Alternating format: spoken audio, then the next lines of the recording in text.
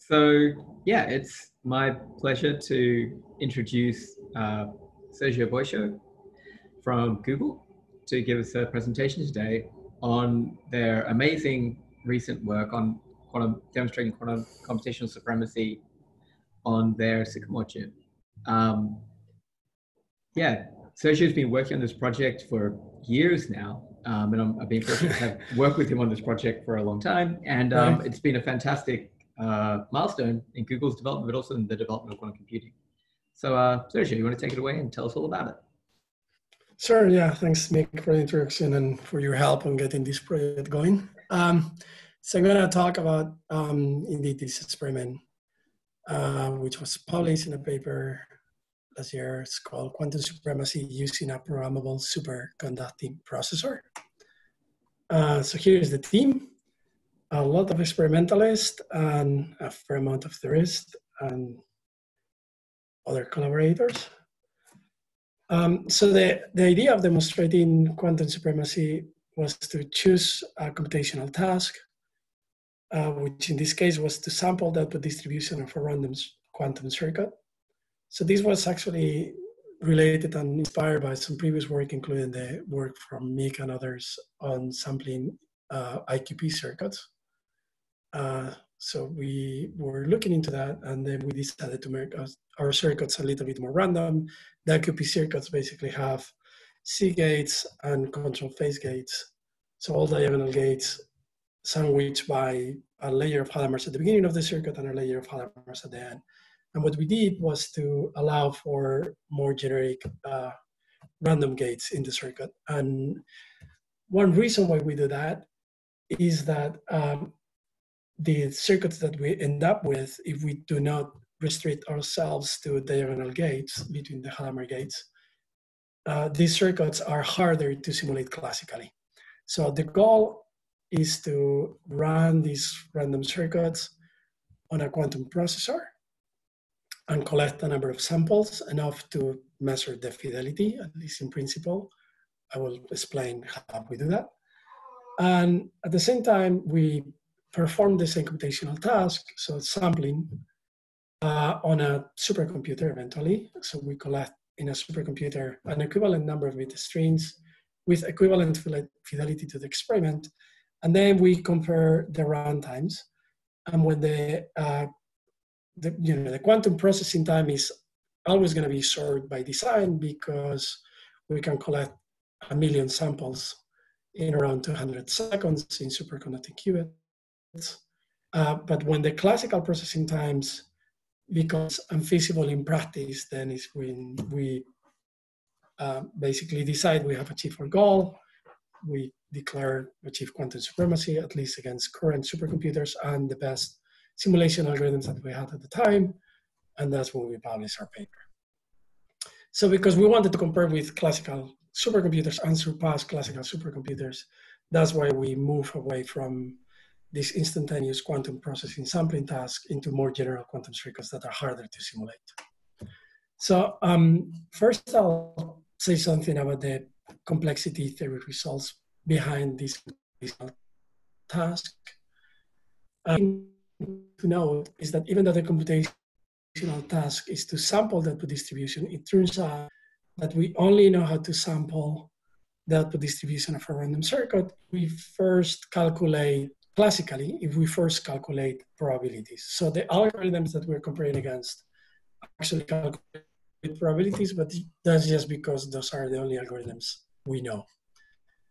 The cost for the computational task in a classical simulation turns out to be proportional to the fidelity, so we do have that into account when comparing computational costs to classical algorithms.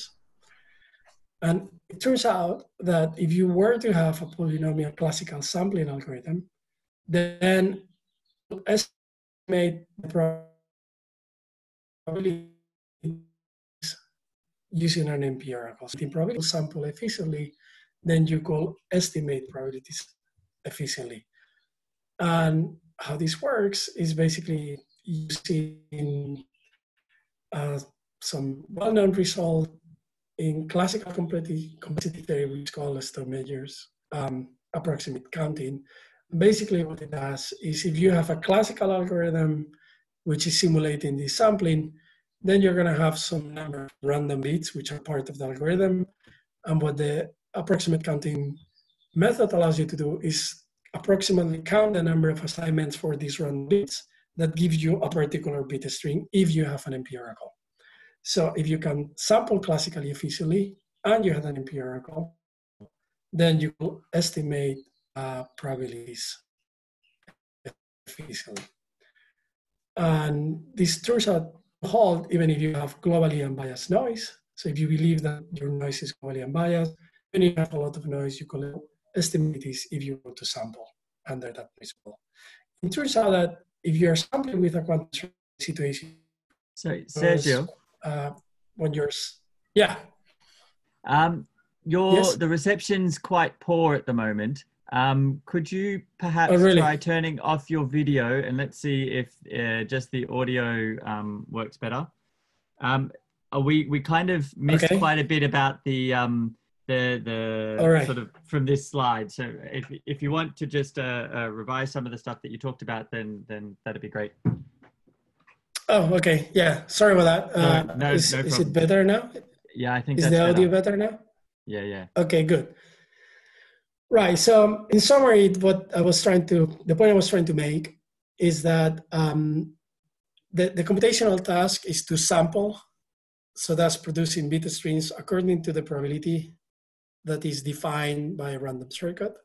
And there is a fundamental difference between sampling with a quantum circuit in a quantum processor and sampling with a classical simulation algorithm. And the difference is that if you're sampling with an efficient classical algorithm, then your sampling is a probabilistic algorithm, but you have random bits somewhere in the algorithm. And because you have random bits somewhere in the algorithm, then you can use that to estimate the probability. So even if the sampling algorithm, the classical sampling algorithm, is not giving you an estimate of the probabilities per se, it has random bits, and with an empirical that allows you to estimate the probability. And in the quantum case, there are no random bits anywhere. Randomness in quantum sampling is intrinsic. There are no quantum bits, random bits, as part of the probabilistic algorithm. So even if you have an empirical, sampling with a quantum computer does not allow you to estimate probabilities. Is my audio clear now? Much better, thanks. Hello? Much better, okay, thanks. Good. Right, so this is what is gonna allow us to separate, in terms of fundamental complexity theory, sampling with a quantum processor from sampling, which is gonna be efficient because this is a small quantum circuit, at least ideally, and sampling with a polynomial classical algorithm. Okay, so it turns out that estimating an output probability is worst case SRP hard. So this is a fairly old result. And this is sort of how you go from sampling classically efficiently to arriving to a contradiction, which is saying, well, if I can sample efficiently classically, then with an empirical, I'm able to estimate probabilities, but estimating probabilities is SRP hard in the worst case. So that means it's something I cannot do even with an empirical, and that's a contradiction. Now, worst case is not good enough because you can only estimate typical probabilities. Turns out that is also known, and this is a more recent result, that calculating probabilities exactly is also SRP hard. Unfortunately, that's not good enough also to arrive to a contradiction, meaning it's not good enough to conclude no polynomial classical algorithm for sampling, because the result that you need is that estimating probabilities in the average case or in the typical case is SRP hard, and that's a result that we don't have. Nevertheless, we conjecture that random circuit sampling is still hard. The first way we did this was just expanding the conjecture from IQP circuits by Mika and others. And there are also some other related conjectures. So that's sort of the state of the art. Nevertheless, I would like to note that without error correction, the fidelity in a quantum processor, the fidelity when executing this sampling problem, in an experimental quantum processor, decays exponentially in the number of gates. So complexity theory doesn't really apply because asymptotically we just have fidelity zero, the fidelity decays exponentially. Nevertheless, all these complexity theory results are sort of important to sort of give us confidence that this problem is indeed hard and nobody is going to come up, hopefully, with a polynomial algorithm that can really do this task. So that was part of our motivation to work on this problem.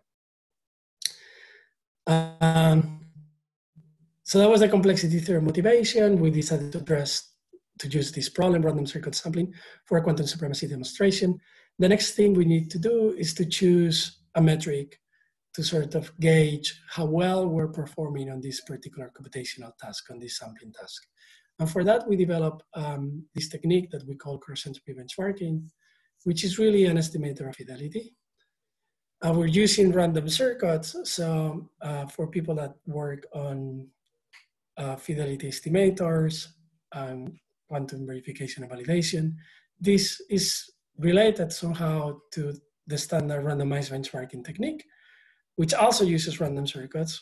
In randomized benchmarking, you use Clifford circuits, and it's mostly used for 2-qubit gates. So we just extend that to circuits up to 53 qubits in our experiment. So we measure the fidelity of 53 qubits. Because we measure the fidelity of the whole circuit, not just 2-qubit gates or pairs of qubits, this is really now a measure of the system fidelity. So how well we're performing the whole circuit with up to 53 qubits in an experiment. And that was very important for us because it forces you to get everything working properly, not just 2-qubit gates isolated when you're not doing anything on the neighboring qubits, but 2-qubit gates when you are performing 2-qubit gates on all pairs of qubits at the same time. The measurement needs to have high fidelity. The preparation needs to have high fidelity. It needs to be fast. And basically, we felt that this is a good stepping stone to go into building a fault-tolerant quantum computer. So the downside of this particular technique for estimating fidelity, cross-entropy benchmarking, that I will explain in the next slides, is that to perform this estimation, you actually need to simulate the circuit. So you're going to need to calculate, you measure a bunch of bit streams that will be clear in the next slides in the experiment, and then you calculate the ideal probabilities for those bit streams. And to calculate the ideal probabilities, you need to execute a classical simulation to get the probability. And these classical simulations becomes exponentially expensive, basically in the number of qubits. So this gets very hard to do. But on the other hand, once we start sampling for circuits that are too large to calculate these probabilities, that's when we're entering the quantum supremacy regime. Nevertheless, as we will see later, even if you cannot calculate the fidelity of the full circuit with 53 qubits, you cannot do system fidelity at 53 qubits with a full circuit.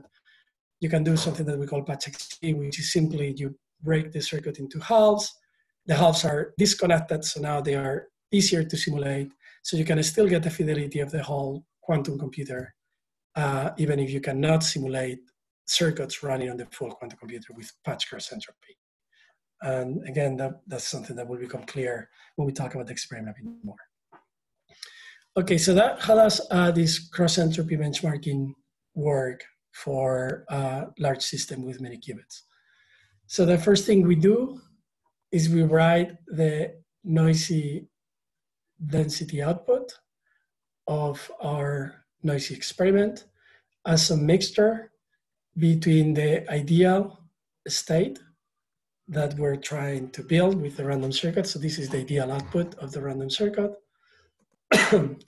And some noisy operator chi, where we just collect the effect of all errors. So in the simplest case, if you think that your noise model is stochastic, then you will have these noise operators like poly operators.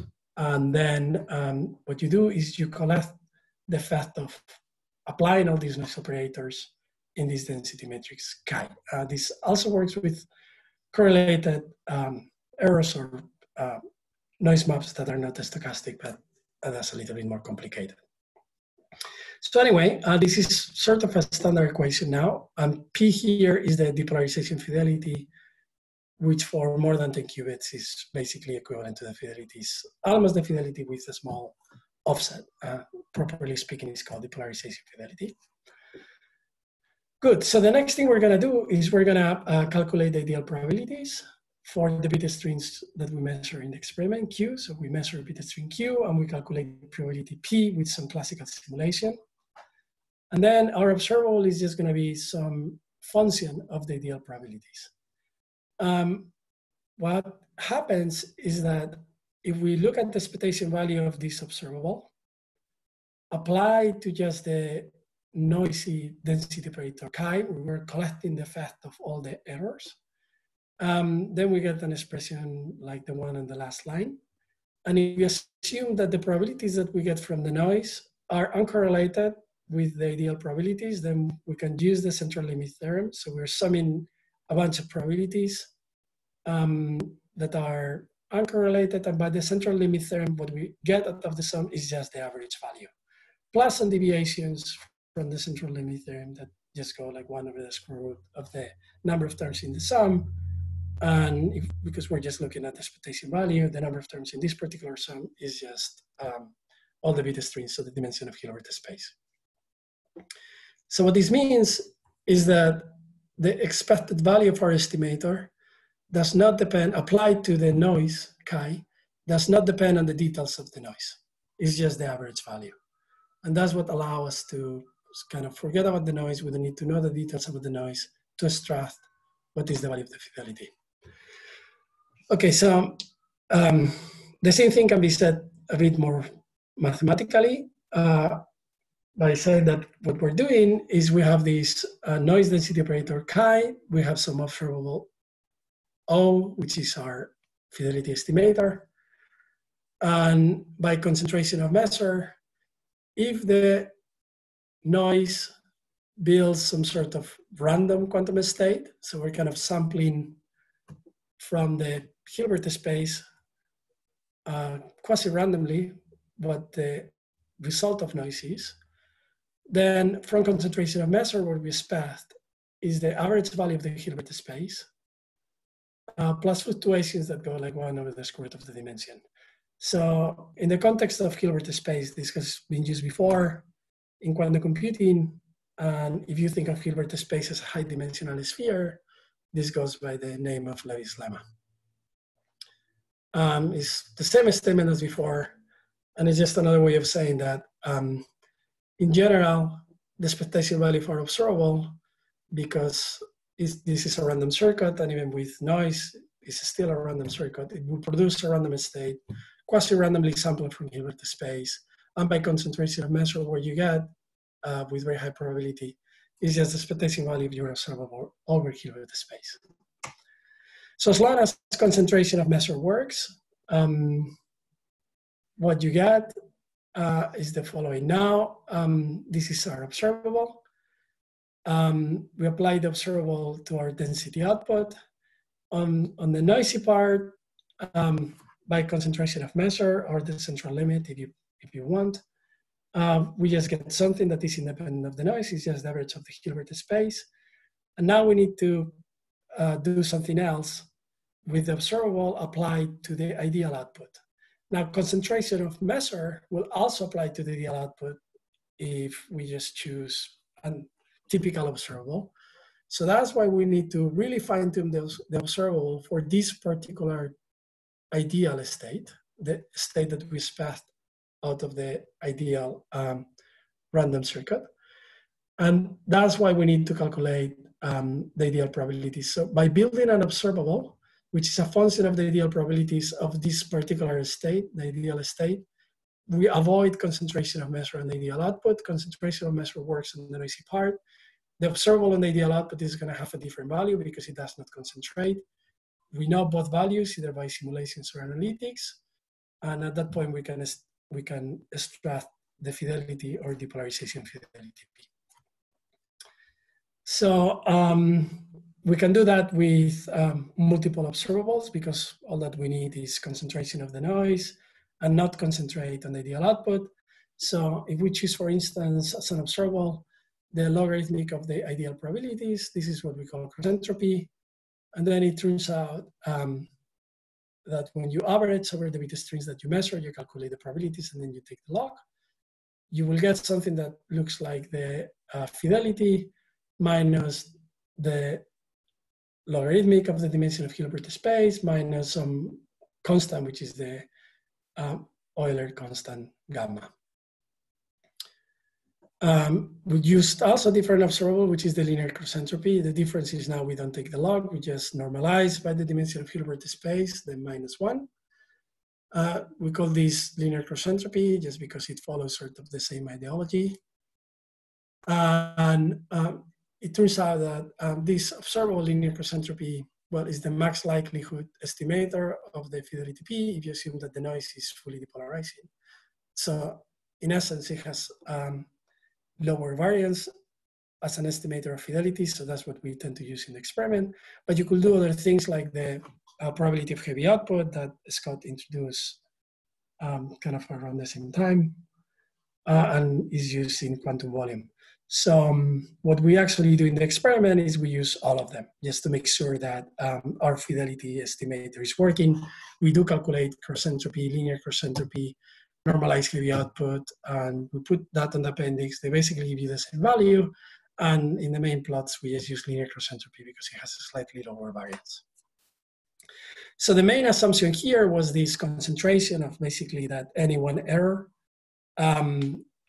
average the output, so that when you take the average value with the estimator, it looks like you get the average over Hilbert space, which is the same as the average over the fully density matrix.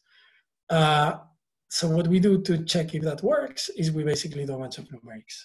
So these are numerics actually from 2016, but the paper appeared in 2018, where we ran circuits of different sizes with 16 qubits, 4x4 up to 24, 4x4 up to 6x4. In the x-axis is the depth of the circuit. So initially you're not random enough. You didn't expect concentration to work. The y-axis is the cross entropy. What we do is we calculate the cross entropy with just one poly error in every position in the circuit, and then we take the median, and the solid line is the median, and you see that the median cross entropy with just one poly error is the same as 1 over the square root of the dimension, as you would expect by concentration of measure. And there are bars here, the quantiles over discrete errors in different positions in the circuit. So in summary then, we have these generic estimators of fidelity. Linear cross entropy is the one with the lowest variance. As long as we can simulate the circuit, we can get an estimate of the fidelity for a circuit with many qubits. And the main assumption here is concentration of measure, which you can check numerically, for instance, by just dropping one error anywhere in the circuit and making sure that the value that you get just with one error is the same as the average value over Hilbert space, or the same as you will expect if you take the expectation value of the observable with the totally, the full density, the totally mixed state. Okay, so here's how the algorithm looks like, the one that we actually ran in the experiment. First, we sample a random circuit, a quantum random circuit. Then we decide how many bit strings are we going to sample in the experiment. Around 1 million. Actually, for the largest circuits, it was more like 3 million per circuit. And then we did 10 circuits, so 30 million bit strings in total. Then you run the circuit in our experimental processor. In our case, it's called Sycamore. You collect the bit strings. For the bit strings that you get in the experiment, you simulate the ideal probabilities. This is the expensive part. When you get to 53 qubits, it becomes really expensive. And then you apply your estimator. In the case of cross entropy, it's just minus the log of the, sorry, the sum of minus the log of the probabilities or minus the log of the product of the probabilities. You normalize, and this is basically your estimator of fidelity. Okay, so the hardware this experiment was run is this processor here. It's called Sycamore. It has 54 qubits. 53 of them were used in the experiment. And it has 196 control knobs. So one feature of this chip that turned out to be very important to get the experiment to work because we needed the fidelity to be large enough when running circuits on 53 qubits is that the couplers are tunable. So in the figure in the left, the gray crosses, those are our qubits. They're superconducting qubits. They're versions of transmons. And the blue squares, those are the couplers. And the couplers have a control knob themselves, so you can turn them off. That makes the circuitry more complicated. It means you have, the packaging is harder. You need more cables into the fridge. You need more FPGA cards to draw your controls. So it was harder to do. But because the couplers are controllable, it turns out that you can, turn them off quite well. And that allows us to decrease crosstalk. And that's what made the experiment possible. So here you can see what is the fidelities that we measure with either cross-entropy benchmarking or randomized benchmarking. So for 2 qubits, we check that cross-entropy benchmarking or randomized benchmarking, at least on clip-4 gates, they give you the same fidelity experimentally and numerically. So the black line is single qubit error rates, and we report the poly error, which is 1 minus the process fidelity. When we run isolated, meaning we only perform single qubit gates in one qubit and all the other qubits are in the ground state, the poly error rate is 0.50%. When we run simultaneous single qubit gates, which means we do single qubit gates on all the qubits at the same time, it's still 0.16%. So there is very little crosstalk in single qubit gates. For 2 qubit gates, the poly error rate that we measure in isolated mode, so that's we do a 2 qubit gate or a sequence of 2 qubit gates in a pair of qubits, but all the other qubits are in the ground state. Then we get a poly error rate of 0.36%. But what is important is the poly error rate that you get in simultaneous mode. So that means when every qubit participates in a 2 qubit gate, but still pairs of qubits don't talk to each other. So they are like a bunch of 2 qubit circuits run all in parallel. The fidelity drops or the poly error increases basically by a factor of 2. So the poly error rate is now 0.62. So there is some crosstalk when we run 2 qubit gates on all qubits at the same time, but it's not too much. It's only 0.62. And finally, the measurement error in this chip wasn't particularly good. That's something that has been improved since then. And it was 3.8% measurement error when measuring all the qubits at the same time. So this is kind of how the sequence of gates looks like in these random circuits. So we have a number of cycles. Every cycle has a sequence of random single qubit gates on all the qubits, and then 2 qubit gates such that basically every qubit participates in a 2 qubit gate. So that's one cycle or cross-entropy cycle. And then we repeat these cross-entropy cycles, applying 2 qubit gates among different pairs of qubits up to some depth m, which is normally 14 for the most of the circuits, but in the supremacy circuits and the hardest circuits that we perform experimentally, we actually did depth 20 of these cross-entropy cycles, so actually 40 cycles of gates, so 20 cycles of single qubit gates and 20 cycles of 2 qubit gates.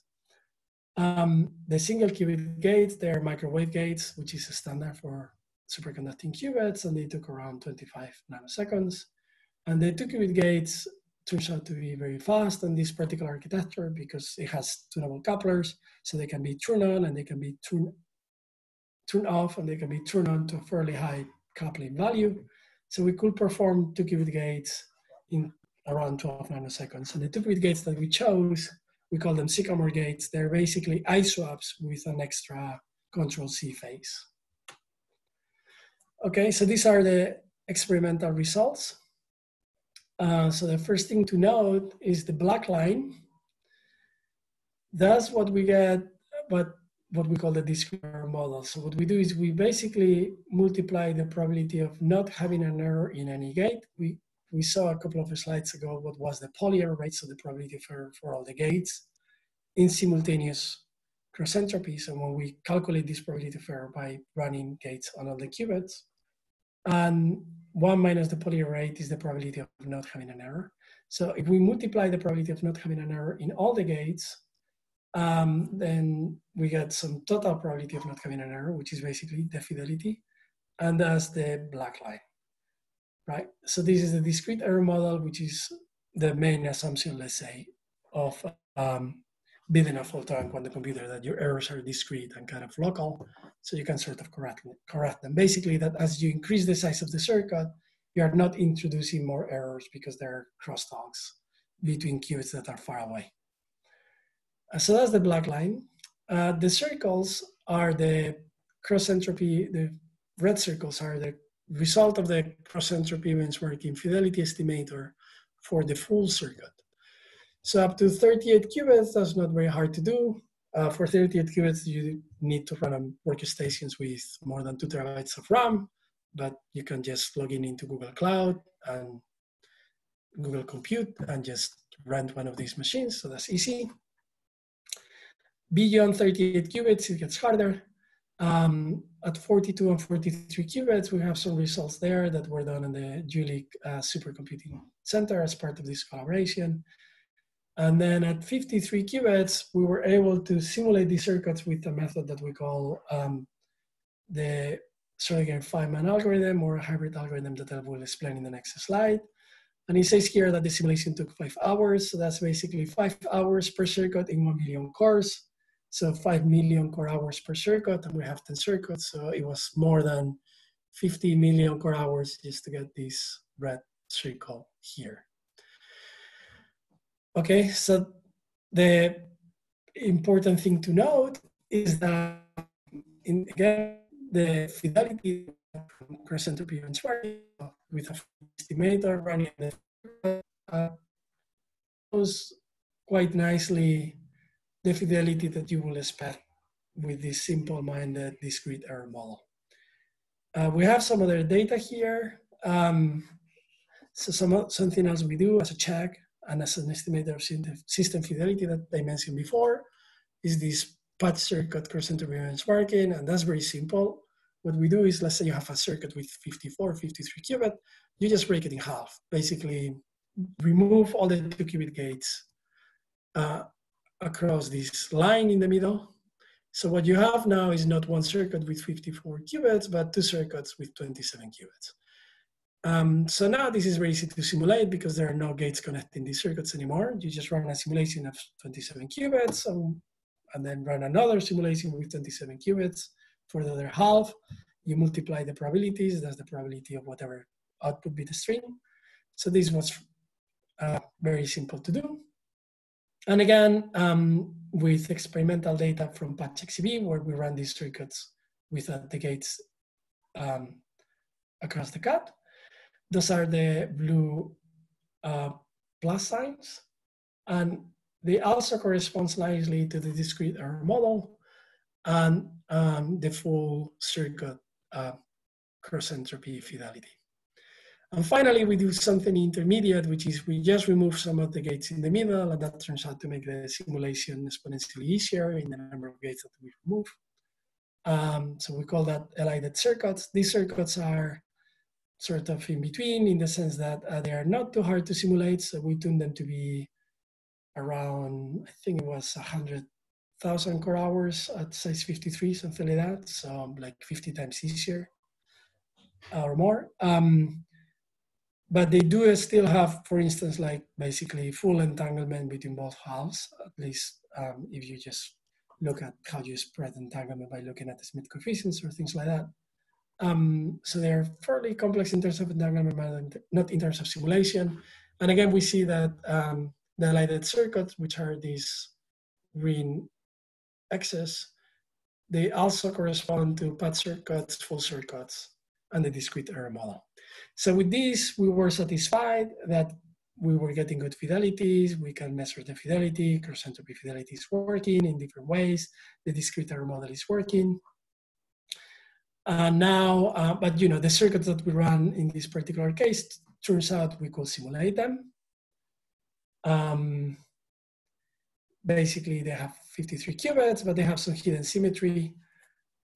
So we could exploit that to simulate them. And actually, the full story behind that is when we first ran this experiment with the circuits, we thought we could never simulate them and it would be kind of impossible. But then in the process of checking in, you know, that we were correct, we tried different ways to simplify the simulation. We found this hidden symmetry. Turns out that we could simulate them, so we didn't have supremacy anymore, so we were a bit sad. But the bright side, the silver lining, was that at least we could check with full cross entropy that indeed these circuits work. So that was what we did with these 50 million core hours. And then in a couple of weeks, we found out how to remove that symmetry. So we just changed the layout of the 2 qubit gates a little bit. So we kind of removed this symmetry that allows us to run this simulation trick. And that's what we call the supremacy circuits. So for the supremacy circuits, we just decided to run only with 53 qubits at different depths. So we went from depths 12 in these cross entropy cycles. So 12 single qubit gate layers and 12 2 qubit gate layers, all the way to 20. We couldn't do with our algorithms full circuit cross entropy anymore, but we could do patch cross entropy, elided cross entropy, and of course the discrete error model, which is just calculating probabilities. And again, we see that everything aligns nicely. We publish all the data for everybody to see. So if you can run simulations with the full circuits, then the data is out there, and you can tell us if the full circuit fidelity still corresponds to our prediction.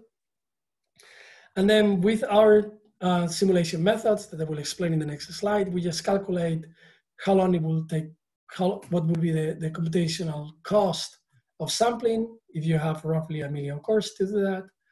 So it will be around 2 hours to sample, because the sampling cost is proportional to fidelity. It will be like 1 week to do the cross-entropy benchmarking, because for cross-entropy benchmarking, we need all the ideal probabilities with perfect fidelity. But if you just want to simulate sampling, then you don't need ideal probabilities anymore, or you don't need to calculate all of them anymore. So it's a fraction of fidelity cheaper. So it goes from 1 week to 2 hours from cross-entropy benchmarking to just simulating sampling.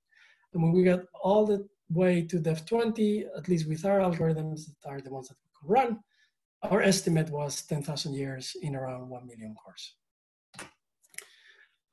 Good. So let me tell you a little bit how this hybrid simulation works, the one that we use for the 53 qubit simulation with full circuits and this verifiable circuit that had this symmetry. So the basic idea, if you remember, is we have this patch where these 2 patches, right? Like we can cut the circuit in 2. Now, when we do patch XCV, we just run circuits, choose circuits that don't have any gates across the patch. The full circuit, of course, has gates across the patches. We call those the cross gates. So what you can do is you can decompose every one of these 2 qubit gates across the patch, the gates that connect the left and the right patch. You can do an Smith decomposition. So you get an expression like this. When you have an Smith decomposition, now you have gates on the left patch V and gates on the right patch W. The problem is that you don't have only one Smith term, because then you will be done. There wouldn't be any entanglement. You could do this simulation independently, but you actually get 4 Smith terms in general with some Smith coefficients W. So if you only have one gate across the patch with 4 terms in the Smith decomposition, then you actually need to do 4 simulations on the left and 4 simulations on the right. Now we have more than one gate, so we need to do a lot of simulations on the left and a lot of simulations on the right, because we need to calculate all the terms in this sum, which is the product of the Smith coefficients for the Smith decompositions of all the cross gates. So the number of terms in this sum is exponential in G, which is the number of gates connecting the two cuts. So the complexity grows exponentially. The simulation cost grows exponentially in the number of cross gates. But for 53 qubits, for the verifiable circuits, turns out that we could remove some of these gates or remove some of the Smith coefficients. So still there were not too many terms in the sum, well, only a few million, so we could simulate them. Now, how does it work if you don't want to do cross-entropy benchmarking, so you don't want to calculate the full fidelity, but you just want to simulate sampling, so you can calculate bit strings probabilities with lower fidelity? Well, then the simple thing to do is you just don't sum all the terms in the sum. You only sum a number of terms proportional to the fidelity. And we saw in a paper with Igor Markov and others that gives you a sampling proportional to the fidelity. We used to think that this was optimal in all cases. We know that this is optimal, for instance. We think that this is optimal if your noise is depolarizing. But something that has happened in recent months is that there are now these papers that have shown that in 1D, you can do matrix product state simulations, which are polynomially efficiently, as long as the fidelity, well, if you're using control C gates and the fidelity of the control C gates is not higher than 99%, then you can actually do efficient 1D simulations in 1D, but not in 2D. So for now, the cost for 2D is still proportional to the fidelity. In 1D, if your fidelity per control C gate is less than 90%, you can do this efficiently. If it's higher than 99%, I think it's still, the matrix product state method doesn't work anymore, so the cost is still exponential in the fidelity. Sorry, exponential in the number of qubits and proportional to the fidelity. Okay, so these are some plots from the supplement of our paper, where we sort of plot for the different algorithms that we use, what is the simulation cost. So the simplest thing that you can do is you just run what we call a Schrodinger algorithm, which is you just store the full wave function in memory, and then you keep applying gates to this wave function. The main bottleneck here is the amount of memory. So if you're using RAM, which is how everybody has so far done simulations in supercomputers, then you can get up to 48 qubits. So you need a lot of memory. But then the cost is only linear in the number of gates, because applying a gate is just scanning all the amplitudes that you're storing in memory. So that can take some time if you have, petabytes, 1 petabyte of RAM, let's say. But still, is manageable. I don't remember how much, around minutes, because this is distributed around many nodes in a supercomputer. So long story short, as long as you can store your wave function in RAM, then you don't get supremacy in our definition, because you can still simulate this with supremacy.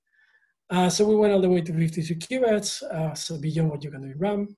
Now, if you were to use Summit disk, that has 250 petabytes, so that will be enough to store the full wave function, and there is a proposal to actually do a simulation in disk. I think nobody has ever done anything like that, so that's an interesting proposal. We'll see if that gets to work eventually. So, because nobody has done that, and that's just not how you normally do these simulations, what we did when we get more qubits is we switched to this other Schrodinger-Feynman hybrid algorithm, which is the one that I explained in the previous slide.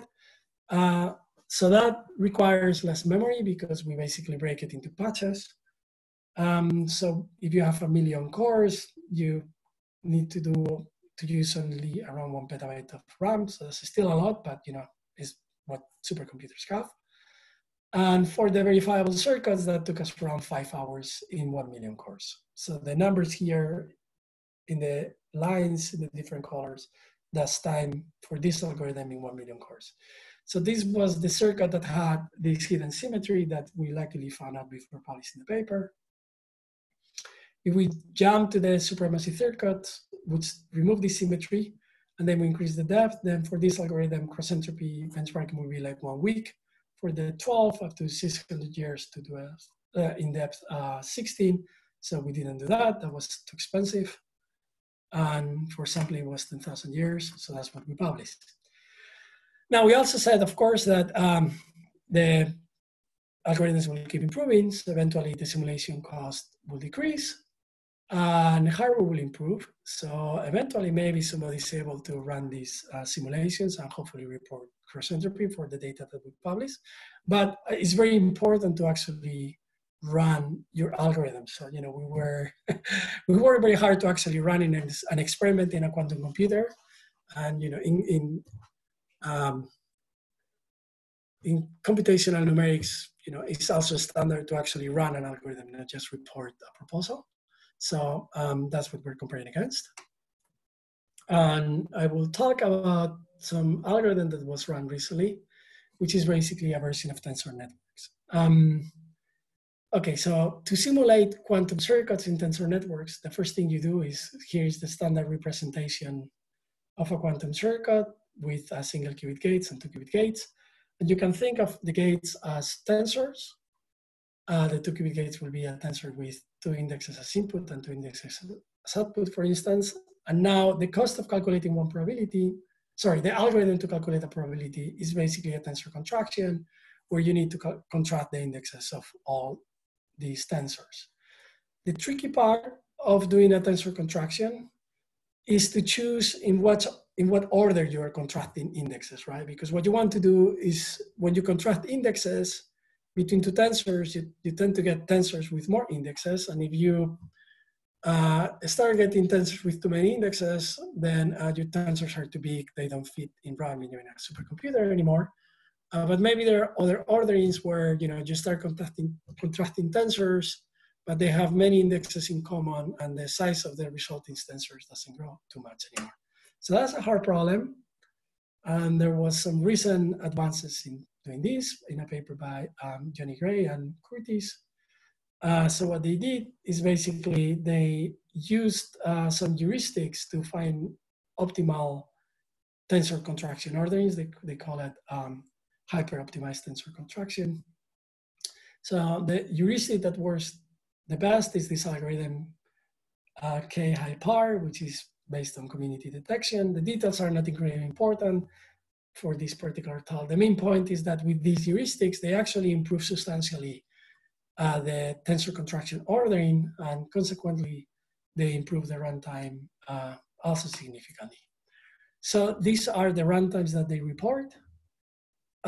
Basically, for our circuits, the hardest ones, Sycamore with 53 qubits and depth 20, they were able to run, well, not all the contractions that you will need for a full wave function simulation, but a fraction of them and all the contractions. They kind of divide this large contraction into chunks, all of them sort of the same cost. So they do a fraction of them in one GPU. And they calculate that it will take 7 billion seconds to calculate one amplitude with 0.5 fidelity. So that's 7 billion seconds. Now this is on one NVIDIA GPU. If you were gonna do this in Summit, which has 28,000 GPUs, that will take 3 days for one amplitude at 0.5 fidelity, but it will actually be probably lower for several reasons. One of them is the GPUs in Summit are better than the GPU that Johnny Gray had in his workstation. So maybe it will be 4 hours, and maybe it will be even less because in Summit, maybe you can organize the contractions a bit more efficiently because you have more RAM. So anyway, with this, the estimate for sampling at 0.2 fidelity as in our experiment becomes 3 years. So this is already quite lower than our 10,000 years, so they clearly beat us. For doing cross-entropy, will still be 1,000 years, so a bit better than the hybrid algorithm, which gives you ideal probabilities. But you know, the significant part is they actually go from 10,000 years to 3 years now with these optimized tensor contraction orderings. Okay, so that's where we are in terms of simulations. So what have we learned out of this experiment? A few important lessons, I think. One of them is that at least with this Sycamore chip, which has controllable couplers, so you can turn the couplers off, we get the same fidelity for full cross entropy as predicted by the discrete error model or patch XCB. So the fidelity does not seem to depend on the amount of entanglement because patch has half the entanglement of full circuits, for instance. And it does not seem to depend on computational complexity because it's very easy to simulate these patch circuits, but it's very, very hard to simulate these full circuits. So that's good. Fidelity seems to be physical and unrelated to computational complexity or entanglement and things like that. The discrete error model works, at least to the level of precision of this experiment. We will need more precise experiments. There might be correlated errors, which are 10 times lower than the errors that we see. We wouldn't be able to see them in this particular experiment, but at least for the level of precision of this experiment, the discrete error model works. And this is, again, the model that is used in fault tolerance. So if it works and the errors are low and the discrete error model works, you can build a fault tolerant quantum computer. We sort of expand the frontier of highly complex quantum states by around 10 orders of magnitude as compared to previous experiments. And we kind of challenge the extended Church-Turing thesis in the sense that, what the extended Church-Turing thesis says is that all computational models are equivalent in the sense of they can compute the same functions efficiently. So the extended part refers to the efficiency. They are, the efficiency of all different computational models are the same. We believe that that's not true in quantum computing. And in this particular case, we ran an experiment that so far nobody has been able to replicate with a supercomputer, even though the experimental quantum processor is like a 1 centimeter square. Well, it needs a fridge, which is bigger, but the chip itself is just 1 centimeter. We are comparing against these classical processors, which basically are 2 basketball courts size of chips stacking racks. Okay, now my last 2 slides. This is indeed a general quantum processor. So we recently published one experiment on quantum simulation of a hydrogen chain. This is a hydrogen chain in the Hartree-Fock basis, basically. That means it's a mean field state of what we use by design. So you can simulate it classically. But the point of this experiment is sort of calibrate our chip or measure how well our chip is performing.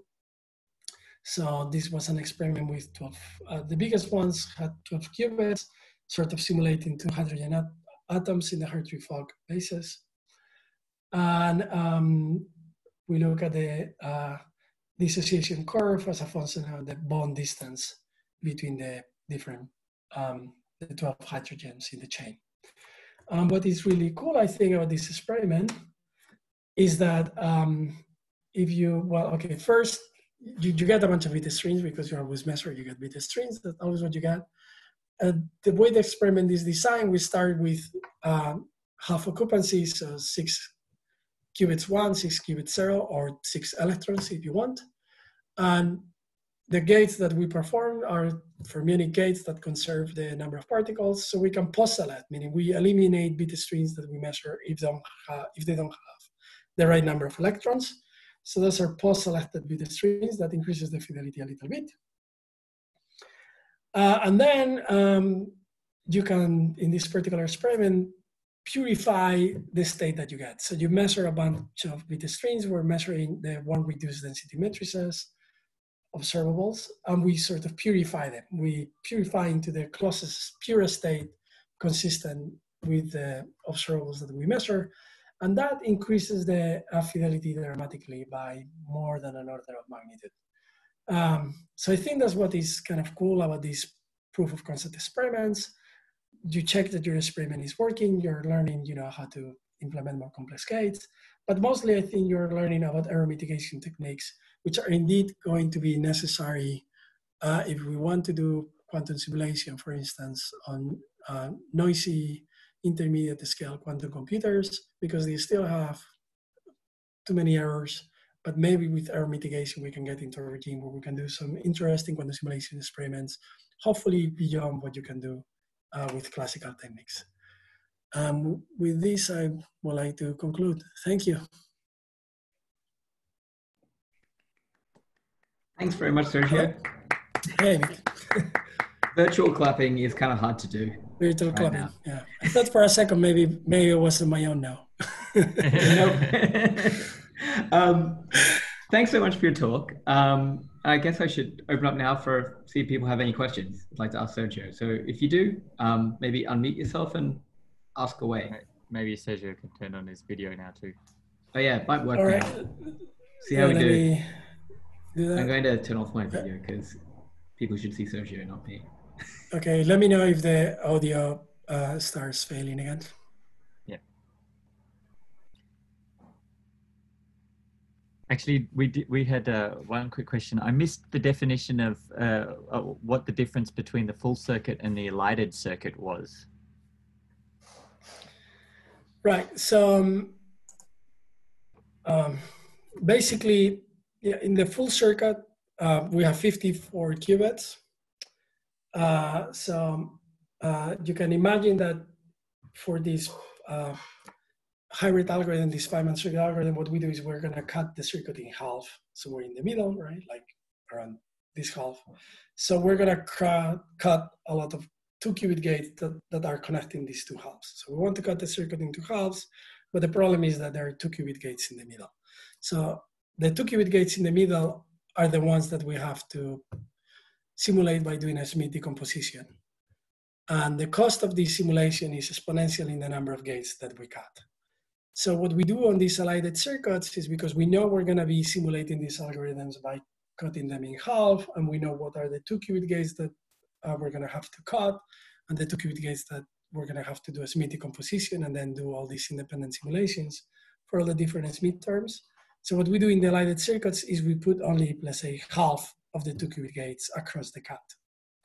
So this is enough to sort of create fully entangled states in the ideal case. But because we remove half of the gates in the cut, and the cost of this hybrid algorithm is exponential in the number of gates in the cut, we can make it so the simulation is now quadratically easier, for instance. And those are the circuits that we call elided circuits. They're just fine-tuned to, be as easy to simulate as we want them, but still not fully trivial. So the trivial ones will be like the patch circuits where we just remove all the gates on the cut. So we now have 2 independent circuits, so that's very easy to simulate. So in some sense, it allows you to have the state complexity without necessarily achieving the computational complexity. That's correct. Indeed, yeah. For really the elided circuits, we actually check that we get, the Porter-Thomas distribution and things like that, right? Formally, you just look at, the propagation of entanglement in terms of counting Smith weights across the cut and things like that. In theory, we could have a fully entangled state. So as far as we can tell, the state is sort of as complex as with a full circuit, but because we remove, let's say, 15 gates, now we can actually simulate it. And we only remove a small fraction of gates, right? Just 15 gates across the cut, that allows us to simulate it. Yeah. No, that's really interesting. All right, thanks, Sergio. So thanks. So do we have any more questions?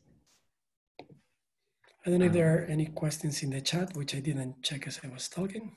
I actually have a question.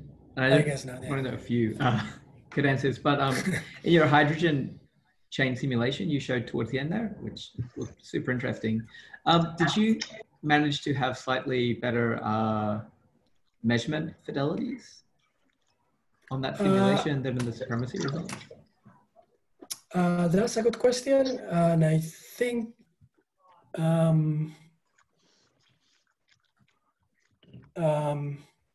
not actually. This is pretty much the same chip, for the data that we publish. I'll have to check because yeah, I'll have to check. Actually, there are several chips in the lab, and I don't remember what particular chip was used for this experiment. So that's something I'll have to check in the paper. I think if you go to the appendix, you will probably see the measurement error, and you can check if it's less than 3.8%. Okay, thanks very much. The post-selection trick's really cool, actually, for this kind of simulation. Yeah, the post-selection works well. The projection to a pure state, that works wonders in this particular case. So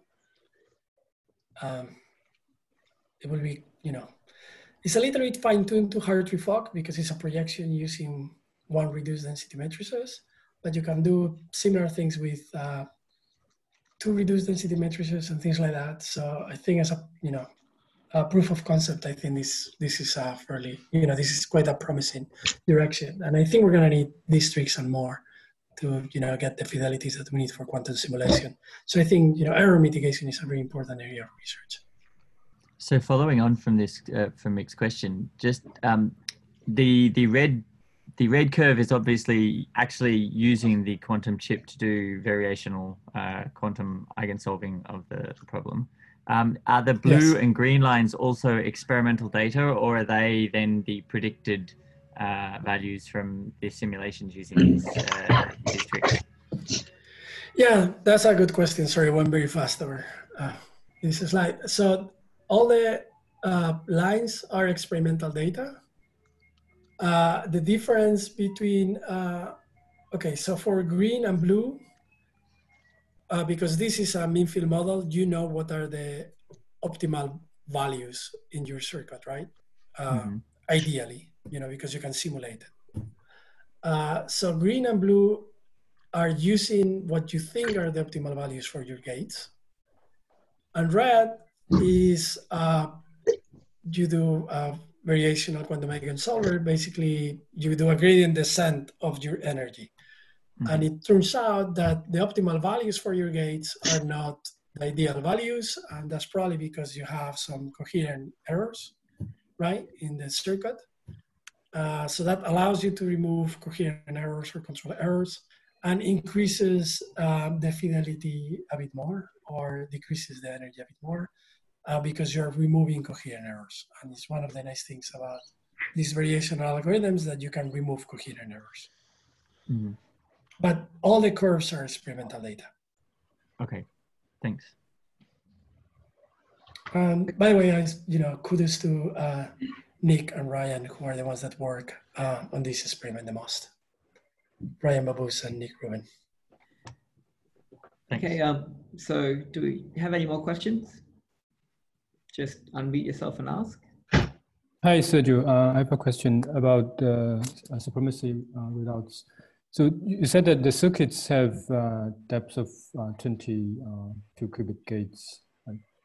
And this is like, I must have missed something, but it's looked like a very low depths circuits. Like, how do you justify that's hard, or what's I think there's something I'm missing. How you can argue that these low depth circuits are. So let's see. Yeah, that's a good question because we changed the way we explain it on the paper a little bit, and that's what I use in the slides. So these circuits have 20 what we call cross entropy cycles. Every cycle has single qubit gates and 2 qubit gates. It's really depth 40. So that's one thing. If you compare with like the circuits in our first theoretical paper, those circuits, they had they were less dense, so they have less 2 qubit gates, twice less. So this depth 20 will actually correspond to depth 80, I think, of the, actually no, it will still be, it will still be depth. This depth 20 will correspond to the 40 of the previous circuits. Because we have now more 2 qubit gates. We only need to do 4 layers of 2 qubit gates to complete a 2D lattice. Whereas in the previous papers, when we were looking at sort of the recircon architecture, we needed to do 8 cycles to complete a 2-qubit lattice. So there was a factor of 2. So this depth 20 is actually the equivalent of depth 40 in BRISLCon. And then another difference is that the gates that we're using, which are kind of iSwap gates, they're roughly twice as hard to simulate as Control-C gates. And that's a 2 in the exponent. So this depth 20, which is really depth 40 if you were looking at BRISLCon, because we're using these gates that are more complex, meaning they have 4 SMIT terms instead of 2 as Control-C, then it's really like depth 80 in the BRISLCon circuits. So long story short, I know it's confusing. When we say that 20 for cross-entropy cycles and these sycamore gates, they are as hard as depth 80 on the BRISLCon Control-C circuits that we were benchmarking for a couple of years. I don't know if that's part of the confusion. How come we were talking about simulating depth 40 and now all of the time we're doing depth 20? But the other way to answer your question is, how do we know it's hard is because we kind of work quite hard on algorithms and, simulation algorithms. So they are hard because... Yeah, that's actually my second question. You mentioned several classical algorithms, one being like you prepare the state vector and store it in hard drive. And, yeah. But like, so what are the classical algorithms simulating? Like, are they doing the sampling problem or the computing some probability distributions or like computing the yeah. So if you manage to, right, if you are, if you can save the full wave function in disk, then you don't save anything by just sampling with lower fidelity because it's this, the full wave function anyway. So as far as I can tell, at least for all the algorithms that people, have implemented and used and discussed, if you store the full wave function, it's always a perfect simulation. Now, for these other algorithms that are based on tensor networks, here you can actually tune the cost to the fidelity that you want. So when I say here that this is, using the numbers from Johnny Gray and Curtis, is 7 billion seconds in 1 GPU. That's at 0.5 fidelity. If you wanted to, that's 1 amplitude at 0.5 fidelity. If you use the same algorithm, but you want to calculate 1 amplitude at perfect fidelity, then it will be 200 times harder. So you will have to multiply 7 billion seconds by 200. So, so this algorithm, the cost of running this algorithm is actually proportional to the fidelity that you want.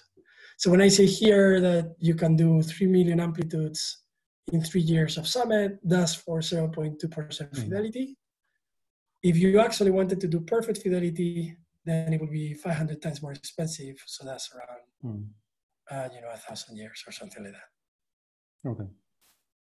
But like so they are doing the sampling problem, like given the strings with high probability, or they are computing the amplitude for several set of strings. What are the problems they are solving? Right. The problem is always sampling, but classically, all the algorithms that we know for these random circuits, you actually first start by calculating probabilities and then you sample. Okay. Now, you don't need to calculate all the probabilities though. You basically, is more than good enough if you calculate 10 probabilities for every bit string that you output. So what you do is you basically do rejection sampling. And there were some papers first on the context of boson sampling that they mentioned, well, because the first sort of very gross estimates of what is the computational cost to simulate boson sampling was just, well, what is the cost of estimating the full wave function? But then people started doing simulations where they will just calculate 1 amplitude, which is proportional to the determinant by definition of boson sampling. And then if you're sampling, well, one amplitude is not good enough to sample, but then you calculate a few and you use rejection sampling. And it turns out that in the case of boson sampling, you need to calculate around 100 probabilities per output bit string. In the case of random circuits, it's good enough to calculate 10 probabilities per output bit string. So if you want to produce a 3 million bit string for sampling, then you only need to calculate 30 million probabilities. But if you're using this algorithm, tensor network contractions, you don't need to calculate ideal probabilities if you only want to sample at 0.2% fidelity.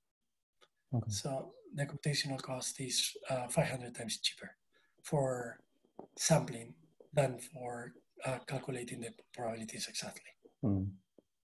Okay, thank you. Sure. Okay, maybe we should wind it up there. That was a really interesting discussion.